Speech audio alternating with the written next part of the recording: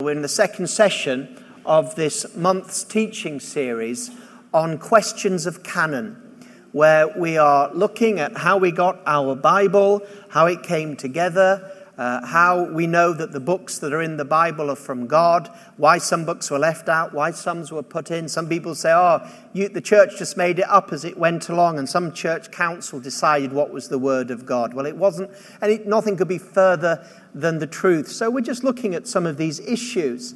Now, if you missed last week's, don't worry, because you can go up on the internet, and welcome to all those who are on the internet right now, and also people I know that watch these series later on during the week. You can go up onto our media page and look for the series, and you'll see the new series, Questions of Canon. You'll be able to see last week's. Last week was a general introduction to the Bible.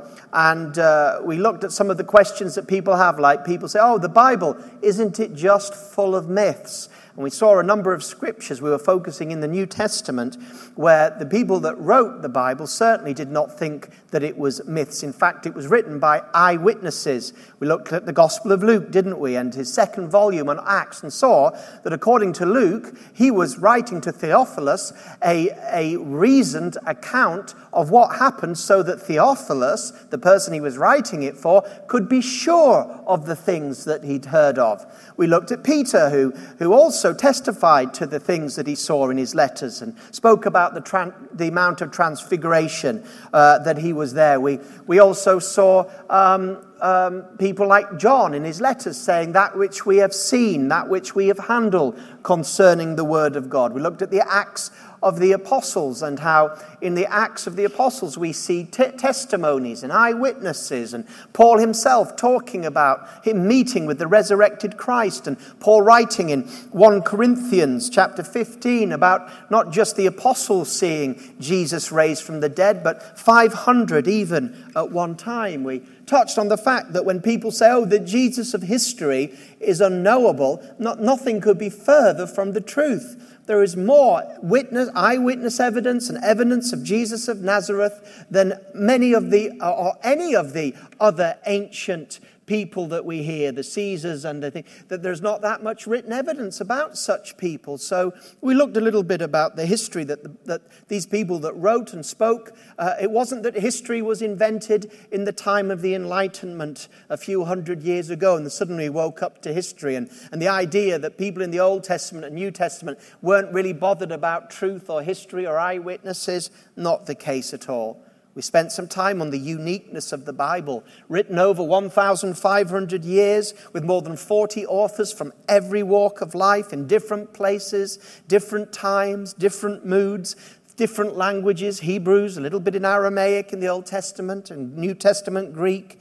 We looked at such things as the genres of the Bible. There's history, there's autobiography, there's biography, there's poetry, there's philosophy like Ecclesiastes, there is music and psalms, and all manner that make up the Word of God and its richness. We also spoke a little bit about how the Bible, the New Testament and the Old Testament, how it was preserved and passed on. And I will come on to this in the next few weeks a little bit deeper, about the manuscripts, and especially about how in the Old Testament, the way that the books of the law, Moses wrote the law, the first 5 books, the Pentateuch, how they were written and passed on by a special class of people that especially grew after the return from exile in the times of Ezra and Nehemiah, where a special group called the scribes, you hear about them in the New Testament, you hear about the Pharisees and the Sadducees, but you also hear about a group called the scribes, whose job was to copy and to preserve the manuscripts of the words of God that were passed down. And we looked at some of the techniques that they had to make sure that they didn't make any mistakes at all in handing it down. These were the things that we looked at. We said that the word canon, when we talk about questions of canon, we're using the word canon, and that word canon comes from the Greek Canon. And this is talking about a measuring rod. It was, in the early days, a reed, a little bit like a ruler that we might have today. And you say, how many centimeters is this book? And you might say, well, it looks about 20 centimeters. Well, let's get a ruler And that ruler, we know the ruler is measured properly. And so we take the book, we put it up against the ruler, and we say, well, actually, it's 23 centimeters. We have a ruler that sets the standard of what a centimeter is and what it isn't. And we take things up to the ruler to measure it. And so this word measurement or standard is speaking about the scriptures and is the accepted list of books that is inspired by God and accepted as scripture. Now, today what I want to do is spend a little bit of time on the Old Testament canon. In other words, the books that we find in our Bibles that are in the Old Testament. There's a few ways I could approach this, but I think the way that I want to approach it today is by looking at how that when you go through the Old Testament, you can see in the Old Testament itself how it speaks about the books that were inspired and accepted as God's word. As you trace through the Old Testament, you see how they preserved the books of Moses and how they then preserved the prophets. And so just by looking at the Old Testament, it's amazing to see the idea that someone just woke up one day around the time of Jesus or afterward and said, I wonder what's in the Old Testament, and then they made it up, is a fallacy. Now, I spoke about a book last week that was helpful because I can only touch on things in these sessions. And if you want to go a little bit more in depth and look at some of the more historical aspects that would be maybe a little bit boring in a session like this, we have, for example, Evidence That Demands a Verdict. Evidence That Demands a Verdict by Josh McDowell. A great book for all of these questions about how we got the Old Testament, the New Testament, why the books that are in those are the authoritative Word of God, the evidence for Jesus being raised from the dead, and dealing with many of the questions that people might have about our Bible. But today the book I recommend on looking at what we're looking at today and some of next week is called From God to Us. From God to Us, How We Got Our Bible by Norman L. Geisler, Geisler. From God to Us, How We Got Our Bible by Norman L. Geisler. Well, the Bible was written, collected over almost 2,000 years. And each prophetic contribution offered to the people of God was offered simply on the basis that God had spoken to them through a prophet. When we're talking about the Word of God, when we're talking about Scripture and those books that have the authority of God Almighty in every single word, how did they begin to recognize that something was from God? Well, it was very simply, God has spoken to us through this body of literature. How does the canon work? A quote from Norman L. Geisler's book, God to Us. He says, God inspired the books. The original people of God recognized and collected them, and later believers categorized the canonical books. So there's 3 steps here. The inspiration of God. The first step in finding the books or letters or whatever they are of the Bible is that they literally were inspired by God. We know that 2 Timothy chapter 3:16 says, all Scripture is literally God-breathed and useful for correction and teaching, etc., etc. Timothy understood that Scripture was not just some body of religious literature that somebody might have written with a religious theme, but Scripture, and he was referring at that point to the Old Testament canon, the books we have in our Old Testament today, he says it's God-breathed. Peter in his epistles speaks about prophets being carried along by the Spirit with their words, uttering the very words of God. He too was speaking about the Old Testament Scripture. It is true that the Bible was written by human beings. The Bible is 100% the work of human beings, but it is also the 100% inspiration of God. So when the first thing is that God inspires. The second thing is recognition that these were inspired by the spokesman of God at that time, immediately recognizing that what had been given to the community of God was from God, inspired from God. We can take an example, for example, here with the writings of Moses. I'm just going to show you a few scriptures. That the inspiration and the authority of that which was given to Moses. So let's have a look first at Exodus chapter 24 and verse 3. Exodus chapter 24 verse 3, Moses came and told the people all the words of the Lord and all the rules. And all the people answered with one voice and said, all the words that the Lord has spoken, we will do. And Moses wrote down all the words of the Lord. He rose early in the morning and built an altar at the foot of the mountain. And so there's a picture of Moses being inspired. He was inspired, and they recognized that this inspiration was directly from God. And what did Moses do? He wrote it down. We have a picture here, way back. They didn't wait hundreds of years and think, do you remember what your grandfather told me about something his grandfather told him? Some bloke called Moses said some interesting things. Can you remember? Oh, I remember a bit of it. Well, write what you remember and I'll make up the rest. As some modern scholars would almost tell us happened.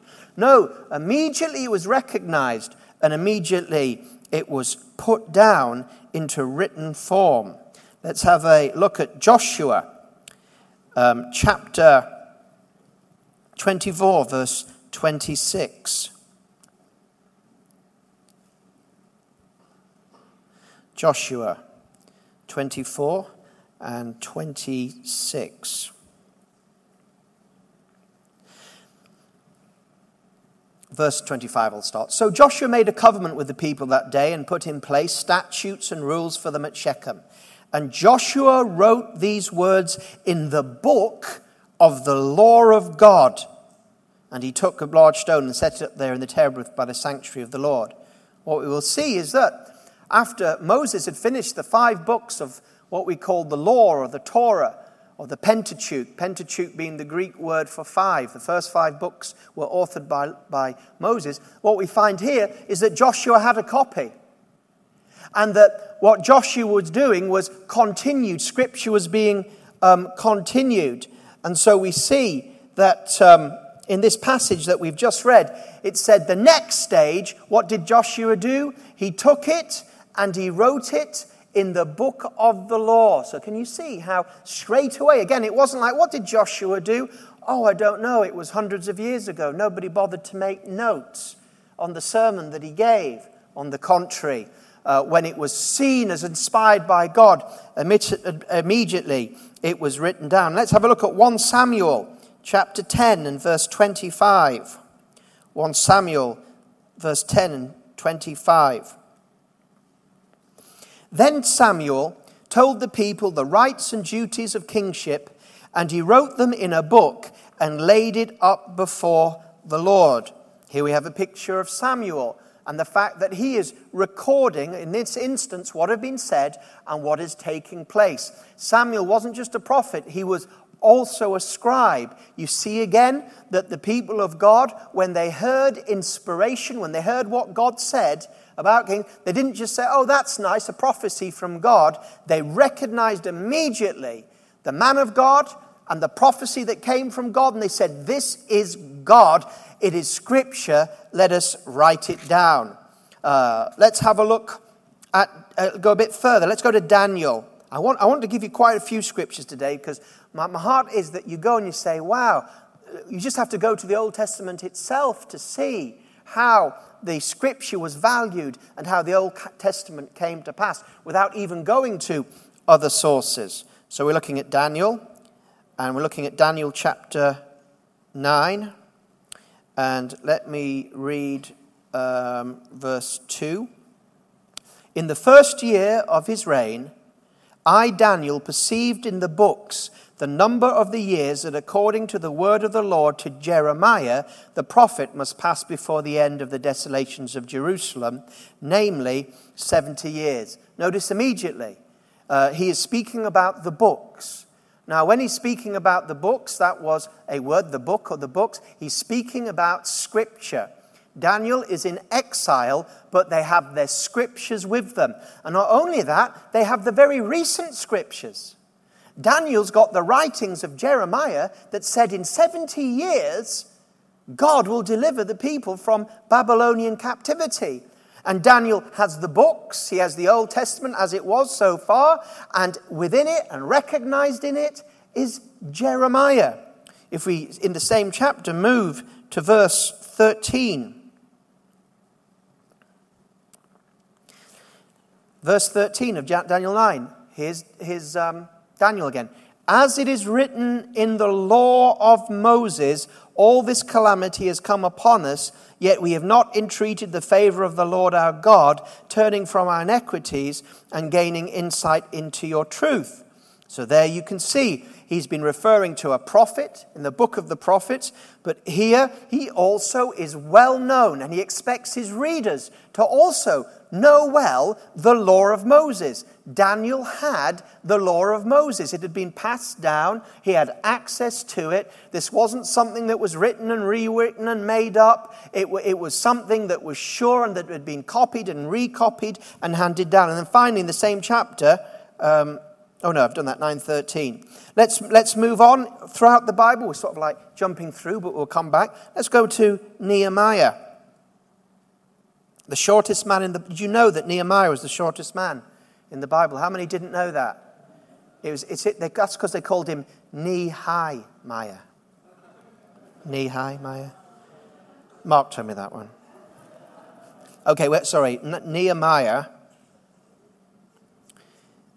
Nehemiah, where's he gone? Zechariah. Getting used to... I thought it was quicker to find it on my iPad, and it has been. But... Oh, yeah, sorry. Looking for it in the prophets, that's why. Okay, Nehemiah, chapter 9, verse 14. And he's saying, verse 13, speaking to the people, you came down on a Mount Sinai and spoke with them from heaven and gave them right rules and true laws, good statutes and commandments. And you made known to them your holy Sabbath and commanded them from the commandments and statutes and a law by Moses your servant. You see, he knew the whole story of the Scriptures because they had it. And he's referring to the law of the Moses. In fact, Nehemiah and Ezra, they are going back to the Word of God. They're going back to the law of Moses. Now, when we speak about the law of Moses, don't just think about the 10 Commandments. The word law, when we speak about the law, the word is Torah, okay? And the word Torah simply means teaching. This is why when you're reading in the Psalms, sometimes it speaks about, I love your law, O Lord. And you think, does that mean the 10 Commandments? Well, I suppose so. But it simply means I love your teaching. And so the Torah is not just the 10 Commandments. It's the first 5 books of the Bible. And he's referring to them here in Nehemiah chapter 9, verse 14. They're going back to the Bible as they've been restored from Babylonian captivity. In the same chapter, just a little bit further in 9 chapter in verse 26.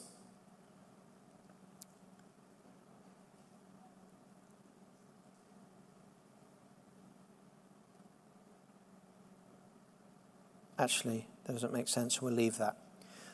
Now, we're talking, that's just a sample, and we'll go and look at a few more of how the fact that within the Bible you see that there is a record of that which was accepted as inspired. We saw the law of Moses there in an example right through. We also saw Jeremiah, a very recent prophet, had been accepted, and Daniel referred to his work. Jeremiah wasn't with Daniel, but he'd been reading his work. It had been written, it was accepted as scripture, and he was reading that. And we saw that in Ezra and Nehemiah. Well, in Nehemiah they were doing it as well. But there were other books that didn't make it into the Old Testament canon. So we don't just read in the Old Testament that every time a religious person or a prophet or a man of God or a king wrote something, it wasn't immediately received as being inspired by God or Scripture. So let me give you an example of some literature that wasn't considered inspired to be in the Bible. Let's go to Numbers, chapter 21, and verse 14.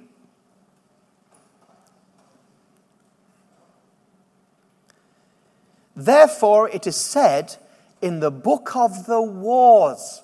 How many have ever read the book of the wars in your Bible? That's right, because it's not in it. But there was a book. Therefore, it is said, Numbers says, in the book of the wars of the Lord, Wahab and Suffer and the valleys of Ammon. And so we see that there was a book written about the wars of the Lord. Somebody had made a record about the great battles that had taken place so far. It was a book, but it was never inspired enough to be in Scripture. There was a selection going on of that which was inspired Scripture and that which was interesting literature. A little bit like us knowing that we have our Bible, that's an inspired Word of God, but you might, after this service, want to go for a little wander in the bookshop and read some books by people like Colin Dye or Robert Sladen. And you know that those books will be interesting and hopefully helpful and devotional and help you know, but you'd never take a book by any author who's a Christian author and say, this book by this author is the same level as the Bible, would you? No. Well, let me give you another example. Let's go to Joshua. We've been there before. We saw that he wrote Scripture and also recognized the Scripture that was passed down to him. And if we go to Joshua chapter 10 and verse 13. And the sun stood still and the moon stopped until the nation took vengeance on their enemies. Is this not written in the book of Jasher? The sun stopped in the midst of the heaven and did not hurry to set for a whole day. So there was other books, other chronicles that are being written here, the book of Jasher. But how many of you have read the book of Jasher in the Old Testament? No, because although it was written and helpful and interesting, nobody ever said, hey, this is inspired, this is Scripture. So that can you see that in the Old Testament there was amongst the people of God, when inspiration came, it was recognized, usually immediately with the prophets.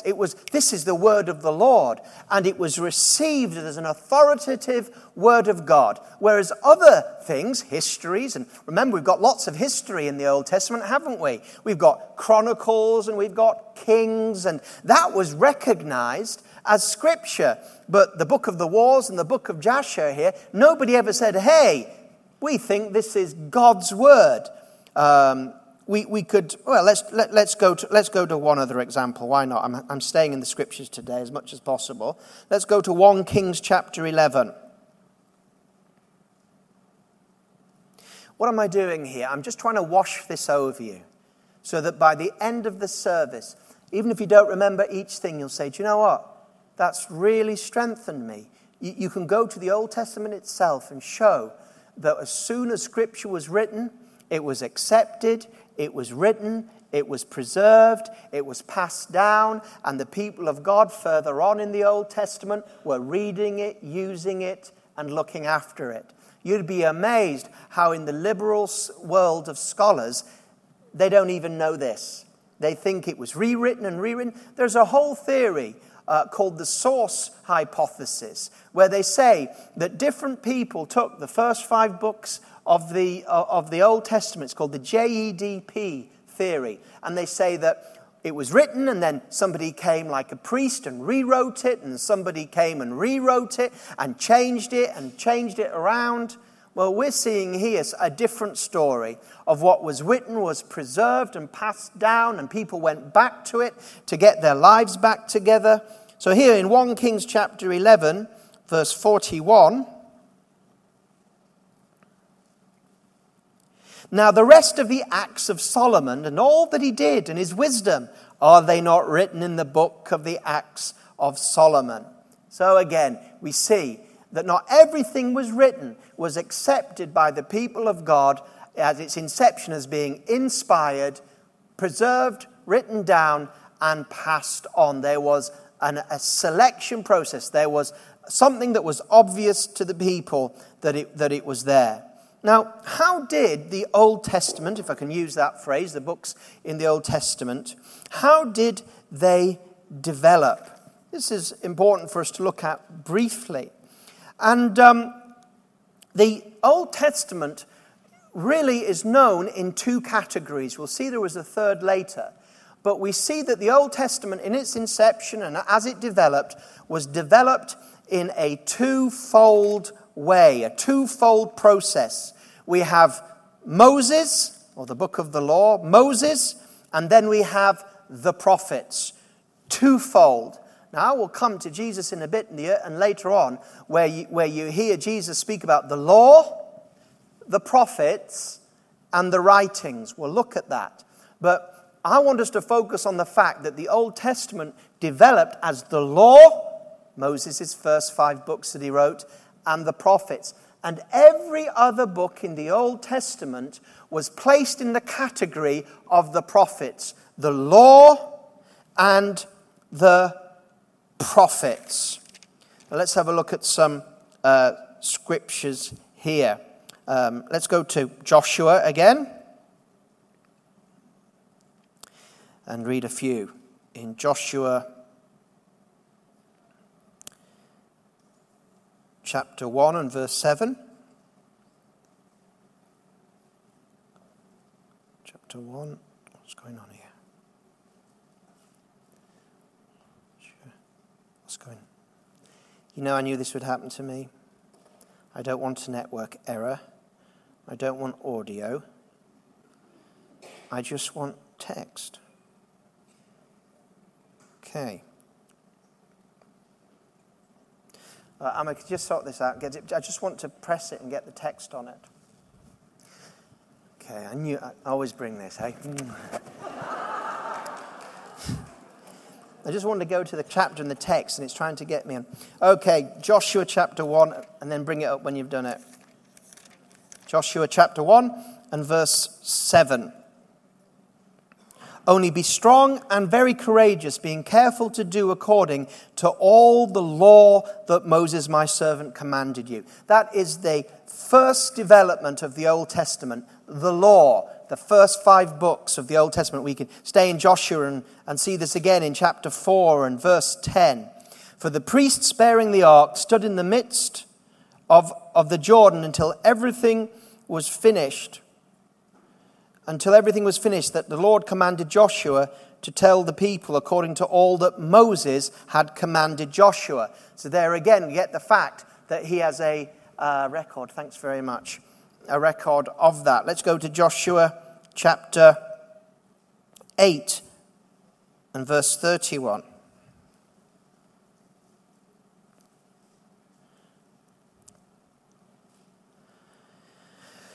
Just as Moses, the servant of the Lord, has commanded the people of Israel, as it is written in the book of the law of Moses, an altar of uncut stones upon which no man has wielded an iron tool. That's chapter 8, verse 31.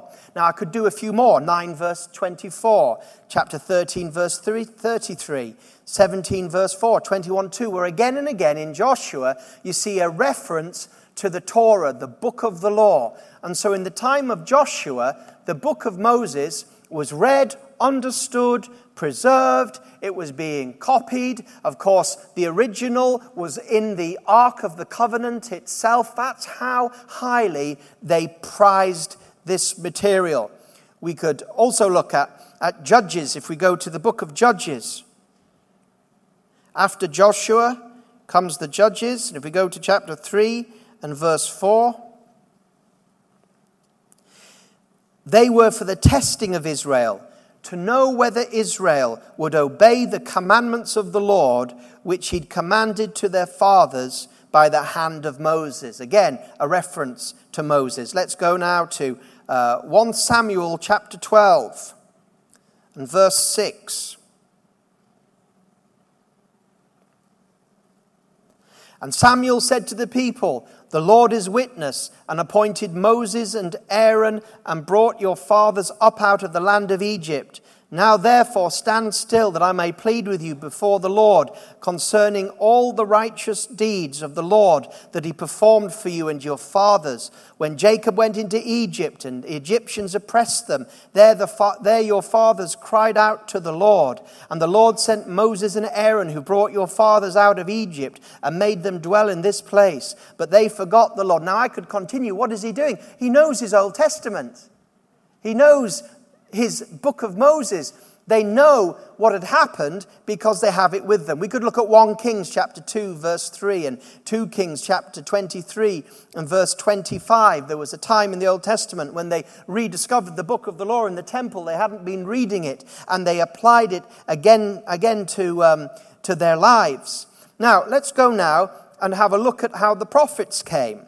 We've already looked at Daniel, haven't we? Daniel chapter 9, verse 2 and verse 6 and verse 13. And you see, by the time of Daniel, he wasn't just talking about the book of Moses, was he? Or the law. He was also speaking about the prophets, including Jeremiah. Let's go to Zechariah. Now, this prophet was also after the return from Babylonian captivity, so it's quite a move on. And of course, many of the prophets were ministering during the time of the kings, and I'm going to come back to that in a moment. So we're going to Zechariah chapter 7 and verse 12. They made their hearts diamond hard, lest they should hear the law and the words that the Lord of hosts had sent by his Spirit through the former prophets. So here's this twofold thing. Can you see? Zechariah, this is the restoration of Israel. This is the time when they've come back from Babylonian. And you've got the prophet Zechariah, who himself would be part of the prophets. And he's talking about the book of the law, he's talking about the Moses, but he's also, in the same breath, speaking about the former prophets. And so there again you have this twofold witness to the canon of Scripture, the law and the prophets. Let's go to Nehemiah, and then I'll move a little bit on from this. We won't just keep going through Scriptures, but it's important to build this case because so many people are ignorant about these things. Let's go to Nehemiah chapter 8 and verse 1. Nehemiah 8 verse 1, and all the people gathered as one man into the square before the water gate. And they told Ezra the scribe to bring out the book of the law of Moses that the Lord had commanded Israel. So Ezra the priest brought the law before the assembly. Same chapter, let's go to the verse 13. On the second day, the heads of the fathers' houses of all the people and priests and Levites came together to Ezra the scribe in order to study the words of the law. And they found it written in the law that the Lord had commanded Moses, etc. And now the next chapter, Nehemiah chapter 9, we hear about the prophets. Chapter 9, verse 30.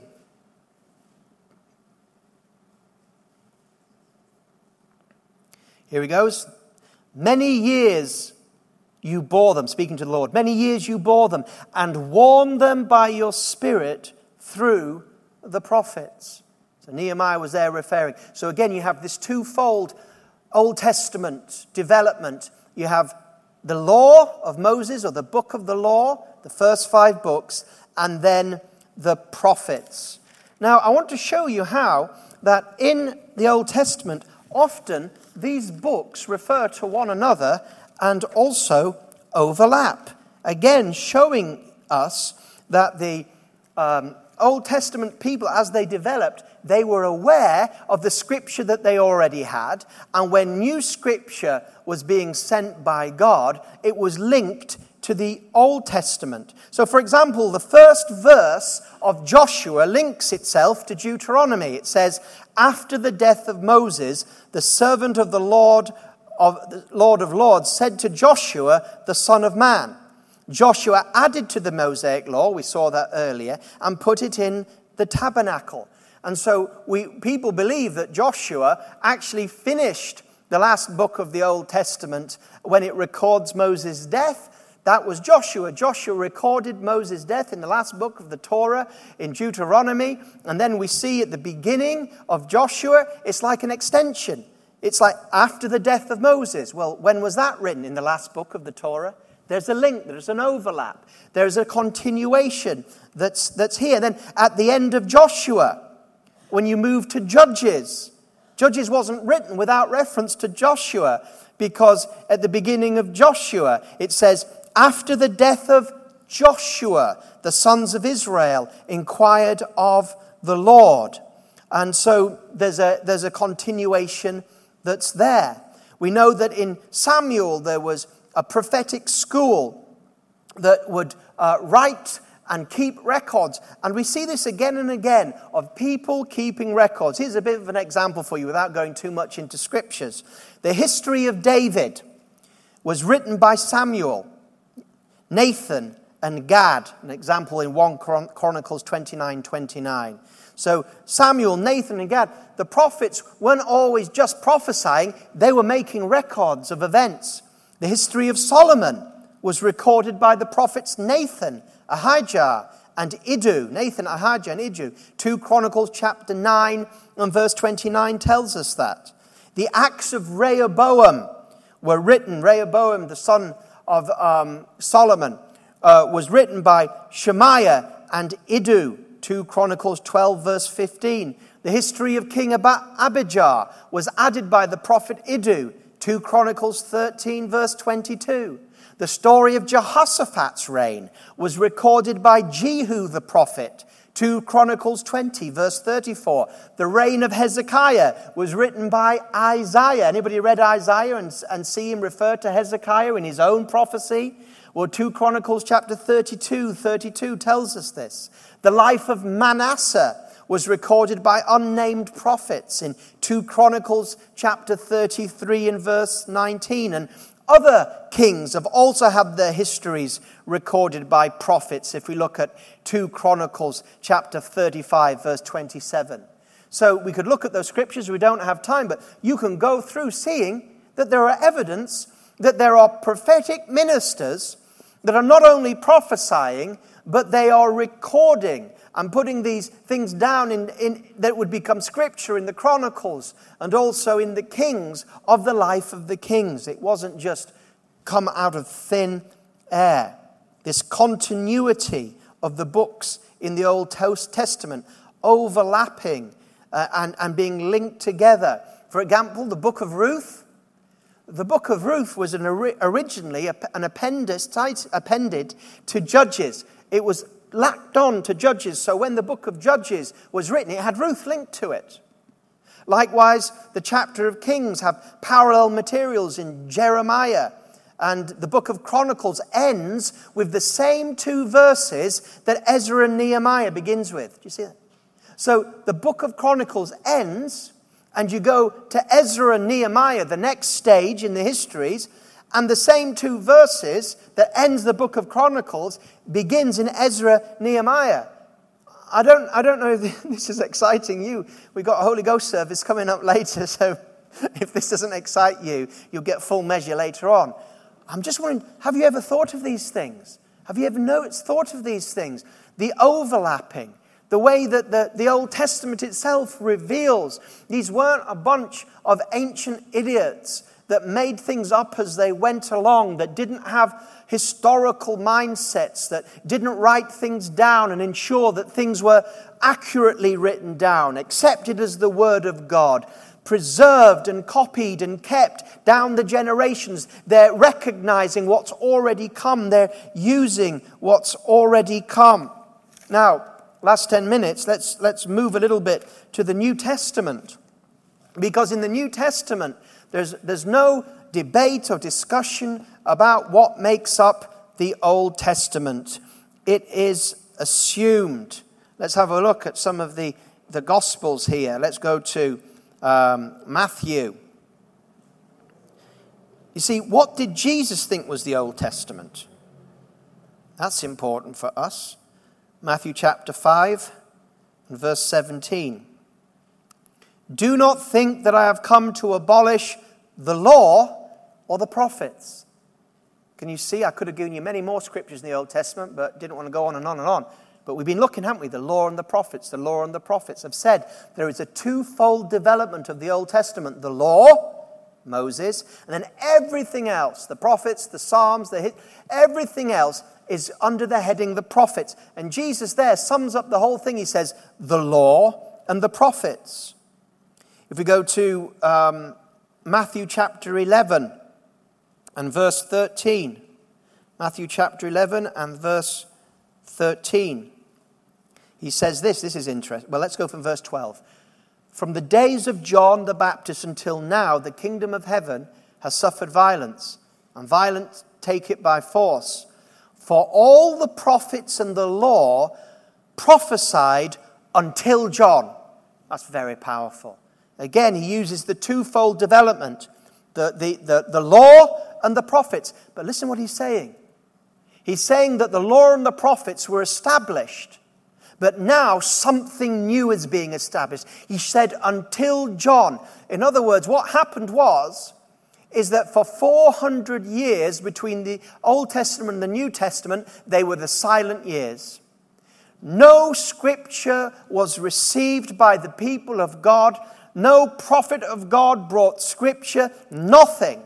Now, there was Nehemiah, there was Zechariah, but then 400 years during the times of the Greek Empire and the rise of the Romans, nothing was added. Nothing was received from God. Nothing was inspired. Nothing was recognized as this is a prophet of God, come to bring us inspired scripture. Nothing. But then we get Jesus, and he says, the Old Testament, the law and the prophets came and prophesied until John.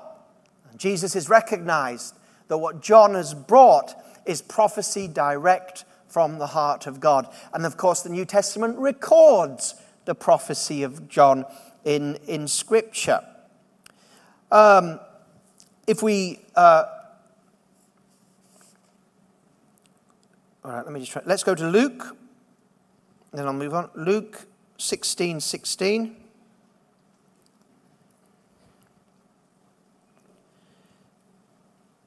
Oh, it's the same verse in different ways. Let me just think. Where am I? 1 second. Just want to show you something. Now, I've been speaking about the law and the prophets.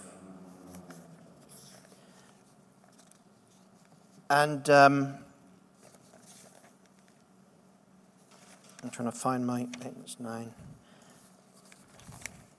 Typical. I've lost I didn't bring my sheet. Okay, I haven't got the scripture, but that's okay. Now, I've talked about the law and the prophets, but you're also seeing the New Testament, Jesus speaking. I think he says the law of the prophets in Matthew 5, verse 17. And then if you continue in the Sermon on the Mount, you'll come to a scripture that I haven't got on my sheet, where he speaks about the law, the prophets, and the writings. And so you will, in the New Testament times, also hear about a threefold structure: the law, the prophets, and the writings. Now, I'll just throw this out. This is important because some liberal scholars, people that don't accept the Bible as the Word of God, they say that the Old Testament was produced in 3 ways. That they said that the first thing that we had was the law. We agree. Then they say the next thing was the prophets. And then they say later on came the writings. They say there was a threefold. And the problem with this is that they say, the liberal scholars, that the law was only established as scripture 400 years before Jesus. This is the teaching of liberal. So in other words, the law of Moses was written, rewritten, changed, adapted, all those 5 books, and only came 400 years before Jesus into a solid form that we have today. Before that, they say, who knows what happened to it, and they have lots of fantastic ideas. And then they say the prophets, well, the prophets again were changed. Isaiah was written 3 times and overlaid and changed. And eventually about 200 years before Jesus, we got the prophets. Firstly, the law, then the prophets. And then they say only around 100 years AD. In other words, 70 years after Christ had died was the writings. And when they talk about the writings, this is a shorthand for such things as as the Psalms, etc., non-prophetic material. Daniel's in the writings. And so this false view says that when Jesus says or speaks about the law, the prophets, and the writings, he's speaking about how the Old Testament was only really put in the form we've got it hundreds and hundreds and hundreds and hundreds and hundreds of years after it was written. So we don't really know what we've got. 400 years, law of Moses finally changed into the place that we've got. 200 years, the prophets. Then 100 years after Christ was born, they decide what were the writings. I hope that I've just shown you enough from the Old Testament, how ludicrous that is, and how the people of God must have been the most wicked people in the world if they kept changing it. And how that their word, and last week when I looked at how important, how they transmitted it and how they wrote it and how they even had mathematical calculations to check the right numbers of letters and words were in the right places. So I mentioned that. But when they talk about the threefold law, prophets, and the writings, it's simply to break it up. It's not about how it was created. Anyway, that might be interesting or not interesting to you. Let me explain something now about the Apocrypha. Got any Roman Catholics or ex-Roman Catholics here today? You don't have to be embarrassed. If you take a Roman Catholic Bible, it has a whole body of books, not in the Old Testament and not in the New Testament. A Roman Catholic Bible has a whole section of books in the middle, in between the Old and New Testament. It's called the Apocrypha. And it's such books as Tobit, Judith, Wisdom, Ecclesiasticus, not Ecclesiastes, Baruch, 1st and 2nd Maccabees, a history of the Jewish times in between the end of the Old Testament and the New Testament, and additions to Esther and Daniel. Now, how come it's in the Roman Catholic Bible and it's not in the Bible believers or Protestant Bibles? Well, the first thing I want to say is this, is that the Jewish people have never recognized the Apocrypha. These books I've just written, they're in the middle of the Roman Catholic Bible. The Jewish people have never, ever, to this day, recognized any of those books of Scripture. They were never part of the law and the prophets. Never recognized when they came forth. Never recognized. Jesus never quoted from them. The New Testament never quoted from them. Although the New Testament quotes from the vast majority of the Old Testament. I think it's only Esther, the Song of Solomon's, and maybe one other that the New Testament doesn't quote directly, or doesn't quote, but does allude to in other things. So the New Testament does not recognize the Apocrypha, does not quote from it, and so it's not in the New Testament. The Jewish people have never accepted it. The church fathers never accepted it. The church fathers, as we'll see next week, are the leaders of the church after the apostles died out. They never accepted the Apocrypha of the Word of God. The New Testament and the Jesus, they all accepted the Old Testament that we accept in our Bibles, and that the Jewish people always accept. In fact, the Apocrypha was never accepted by the Christian church until 1546 at the Council of Trent.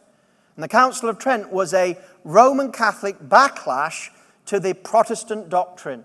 Because the Protestants were going back to the Bible, and they were saying, this is the Word of God, you're justified by faith. And then the Roman Catholic Church says, we need to say a word on this. We need to make some laws about what we accept and what we don't accept about the Protestants. And the Protestants said the Apocrypha has never been accepted and shouldn't be accepted as the Word of God. And then the Roman Catholic in 1546, and many of the bishops didn't agree with this until it was passed. They said that the Apocrypha was the Word of God. It's got non-biblical teaching in it, like you can pay for your sins through giving alms to the poor. And so the Apocrypha has never been accepted by the Jewish people. And so I just wanted to mention a little bit about this. Jesus speaks about an interesting thing. Jesus speaks about his understanding of the Old Testament canon. And remember, there was never any argument between Jesus and his opponents over what the Old Testament was. Never any argument. He would say to them, Scripture can't be broken. And they would quote Scriptures to one another. But there was never any argument. Even the devil didn't turn up and argue about what the Scriptures were. When they spoke about the Scriptures, everybody accepted what the Scriptures were. They knew that there was no argument about it. All right, the Sadducees are a bit weird because they only really put strength on the law, the book of the law of Moses, and they didn't believe in the resurrection, they didn't believe in angels. But there was never any doubt. And an interesting thing is that in Luke chapter 11, verse 51, we hear Jesus talking about his canon of Old Testament scripture. He says this, "From the blood of Abel to the blood of Zechariah, who was killed between the altar and the sanctuary, yes, I tell you, this generation will be responsible for it all." Luke 11:51. The blood of Abel to the blood of Zechariah. Why is that important? Because what Jesus is basically saying, is saying from the first book of the Old Testament to the last book of the Old Testament, you have been a stiff-necked people. Now, the only difference between our Old Testament and the Jewish Old Testament is not the books. We have exactly the same books in our Old Testament as the Jewish people have in their scriptures. Exactly the same. But the difference is they're in a different order. So the last book of the Bible in our Old Testament is what? No, Old Testament. Malachi. Well, the last book in the Old Testament for the Jews is Chronicles. The book of Chronicles, the second Chronicles, although it's all together. That's the last book. And the last martyr, therefore, in the last book of the Jewish way of setting out the Old Testament, same books, different order, is the blood of Zechariah. So when Jesus said the blood of Abel, he's saying from Genesis. And when he says the blood of Zechariah, he's saying to the last book in your order, Zechariah, you've persecuted the prophets. Jesus had exactly the same scriptures available to him as we have today. Lastly, some people have said that the Old Testament was only decided, I mentioned earlier that the Old Testament was only decided 100 years after Jesus was born, and what they're talking about is a Jewish council, the Council of Jamina, Jamina, Jamina, Jamina. And you often hear scholars talk about the Council of Jamina. What was that? Well, it was around AD 90. Jerusalem had been destroyed, the temple had been destroyed, and God's people had been scattered. And so there was a group of rabbis that met to preserve the scriptures. And in that meeting, they had discussions over the scriptures. There's no evidence it was a council, by the way. But what some scholars have falsely done is they've grabbed this meeting by a group of rabbis after destruction of Jerusalem, and the fact that they discussed the scriptures, and they've said, this is a council, and at this council, the Jewish people finally decided what was in their Old Testament. It's that old view, the law 400 years before Jesus, the prophets 200, and then 100 years after the writings. Nonsense, absolute nonsense. And so there's been this false view that there was a Jewish council of Jamina, and at this council they sat down and said, well, isn't it time we sorted out what was in the Old Testament canon? So just watch that one. If someone brings them up, tell them it wasn't a council, it was a bunch of rabbis sitting around talking about it and they never made a decision about anything. No evidence there at all. It was somebody trying to get a point in. So we've looked at the Old Testament today, and we've just looked at the scriptures, and we've seen how immediately Old Testament scriptures were given, they were received and acknowledged as the Word of God. They were copied and preserved and transmitted and used by successive people in the Old Testament. How many of the Old Testament books actually interlock and overlap with the books that come after them? That key individuals, Daniel, and when they were in exile, when you might have thought they'd have lost the scriptures, and when they returned from exile, they had all these things. And even Daniel knew such prophecies as Jeremiah as being scripture, but very close, written during his lifetime probably. And how Zechariah, one of the last prophets, was speaking also about the prophets and referring to them. What we're going to do in the next 2 Sundays, I'm looking forward to this, is we're going to spend time in the New Testament. And we're going to look at how the New Testament kept their material, how they wrote their material, how they copied their material, how everything in the New Testament was written down, sealed, and being copied before the last apostle had even died. Being copied and copied. How the Gospels were written during the time of the very people that were at the events, who could read the Gospel of Mark and say, oh yeah, that's right, Mark, I was there. And therefore, if Mark had put anything in that wasn't true, they could say, hey, who's making this up? That how everything was solidified, everything was there. And then the great copying of the manuscripts were taking place, securing our knowledge of the New Testament. That the early New Testament were a people that did write things down. Not just an oral tradition, but the early New Testament were people that were historians. I'm going to spend some time to show you that the New Testament is so accurate, is so well attested to. It would take a fool to say that what was written there was made up at a later date. And then maybe in the next session after that, we're going to spend some time looking at some of the alleged discrepancies of the Bible, where people say, the Bible disagrees with itself, and we'll show you that is certainly not the case. Well, maybe you'll stay for Roberts this evening. I think we're going to have a good time. God bless you.